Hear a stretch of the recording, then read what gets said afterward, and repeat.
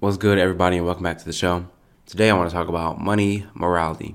Now, people think or want money to operate by the same moral rules that they supposedly live by. And in my opinion, most people don't have any moral rules. They just respond to status and punishment and reward. But that's for another podcast. But this money morality, personal morality conundrum thing, where people think that money should operate by the same moral rules as they supposedly have, is the reason why people think that the lady at the soup kitchen should make more than the NFL player, and the doctor should make more than the guru.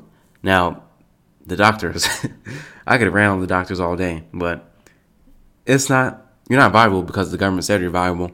You're not valuable because you have 3 letters after your name or 3 letters before your name. You have to actually provide value and have proof. But the doctors believe they should make more money than the gurus, and the school teachers should make more than the car salesman. And all that stuff is false, and it falls apart on basic observation. And to do that, we're just going to talk about what money wants. Let's pretend like money is a person. Money is a person that you have to attract to yourself. So I'm going to talk about money as a person. I'm also going to use hypothetical examples with people. So imagine somebody comes to you, and they see you as evil, or the root of all evil, or they see you as dirty. Are they going to want to be around you? The answer is no. And what people do to money, or what money wants as a person, a personified thing, it doesn't want someone who sees it as evil or the root of all evil or dirty or unclean or something negative like that. Just like you wouldn't date anybody who you see as evil or dirty or unclean or some negative attribute. Money doesn't want that either. Imagine you get into a relationship with somebody and it's going good and all that. You really like each other, but you don't really act to gain or keep that attraction going. So you got the girl, you're super happy, you're super fulfilled and all that stuff, but then you just stop talking to her. You just stop paying attention to her needs and all this stuff. You're not really paying attention to what she wants, what she desires or whatever it is. What do you think is going to happen? She's going to leave your ass. And that's the proper thing to do. And what people do with money is they don't act to gain and keep its attention. And in order to do that, you have to market yourself. You have to market and say, hey, money, come to me. I have something cool for you if you will come over here to me.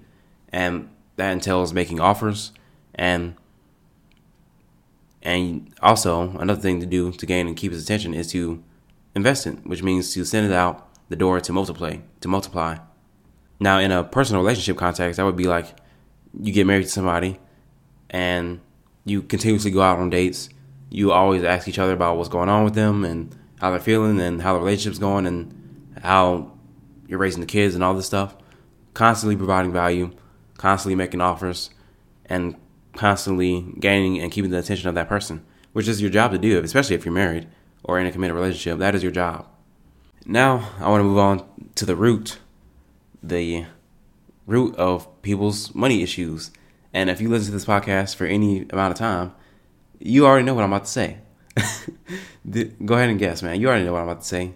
It is the quote education system, or the miseducation system, or the uneducation system, because there ain't no education happening in those schools. You spend 12 plus years, 15 plus years in government care, and you can't balance a checkbook. You spend 15 years in government care, and you don't know what an interest rate is, how to calculate it, and how to calculate the amortization rate of your mortgage or your credit card or whatever. You don't know what the bankruptcy laws are. You don't know how to start a business. You don't know how to file your taxes. You don't know how to do shit. If the use of education is to actually go out in the world and do stuff, then what we call the education system is not an education system. But I've already ranted on that enough. But one of the main beliefs that people get from the education system, or main values, is their disvalue for learning and reading. I freaking hated reading all the way up until I was like 17. I picked up my first book for the first time on my own without having a teacher tell me to do it. And all it takes is just one book. But most people never get around to that. They're just like, reading and learning is boring and it's useless and all this stuff. And they're right. It's useless and boring in the school context. When you actually learn stuff that affects your life, it is amazing. And I remember I was heading to class in high school. I was 17, and there was this girl standing outside the classroom reading the book. And I came up to her. I'm like, "What are you doing? What are you doing? Why are you reading the book? She's like, I like it. It's a nice book. I was like, why? I don't. She was like, you don't read it? I was like, nope. That's boring as hell. And yeah, that was just funny interaction that I had. But once I picked up my first book that I picked up without a government teacher telling me to do it, I realized that shit, I can actually improve my life. And I've been addicted to reading ever since. But most people just never recover from that. Reading and learning is kind of like coffee. People love coffee, but maybe the first couple of coffees that you try, I don't know the coffee flavors or anything like that because I don't drink coffee, but people say, there's a saying in the coffee world that it just takes the right kind of coffee and then you're hooked. The same thing with a book. The same thing with learning. Once you find something that you can really latch on to, bam, you got it, and you're never going to stop. Which is why, in my opinion, coffee consumption is addiction. But maybe that's for another day.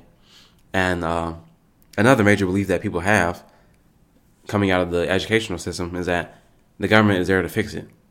The government can fix my money issues. I just had to vote for XYZ. The government can fix the money issues by telling corporations to stop gouging the customer, which is a freaking lie, and a whole bunch of other stuff that they say. But people believe that the government will fix it and that they have to fix it and that it is their obligation to fix it. People have given up their responsibilities to the government in terms of their checkbooks. And once you give up your responsibility, you are helpless, nobody can help you, and you just have to rely on the force of the government to get what you want, which is terrible and sad and will result in you getting less than what you could have had if you had taken responsibility for your life. But that's where most people go. And another thing that happens in this time period is that people inherit the psychology, the beliefs that money is the rule of all evil, money is dirty, money is blah, blah, blah, all these negative things in their head. And then they go out and try to pursue money because they need it, because it's required for survival, and it would be impossible to survive any other way, at least in the modern context. It's like, do you want to have money or do you want to barter everything? Do you want to have money or do you want to have to build every single thing that you need for your survival? I would rather have money.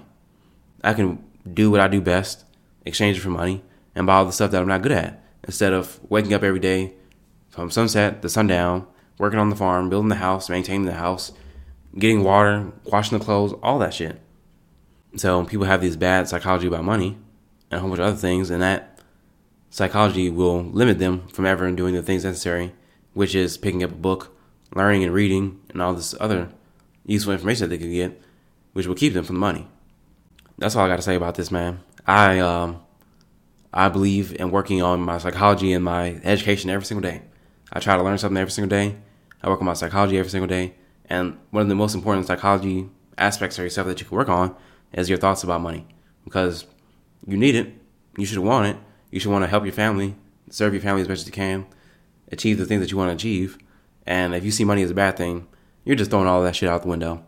And yeah, that's all I got to say, man. I'll see you in the next one, and peace out.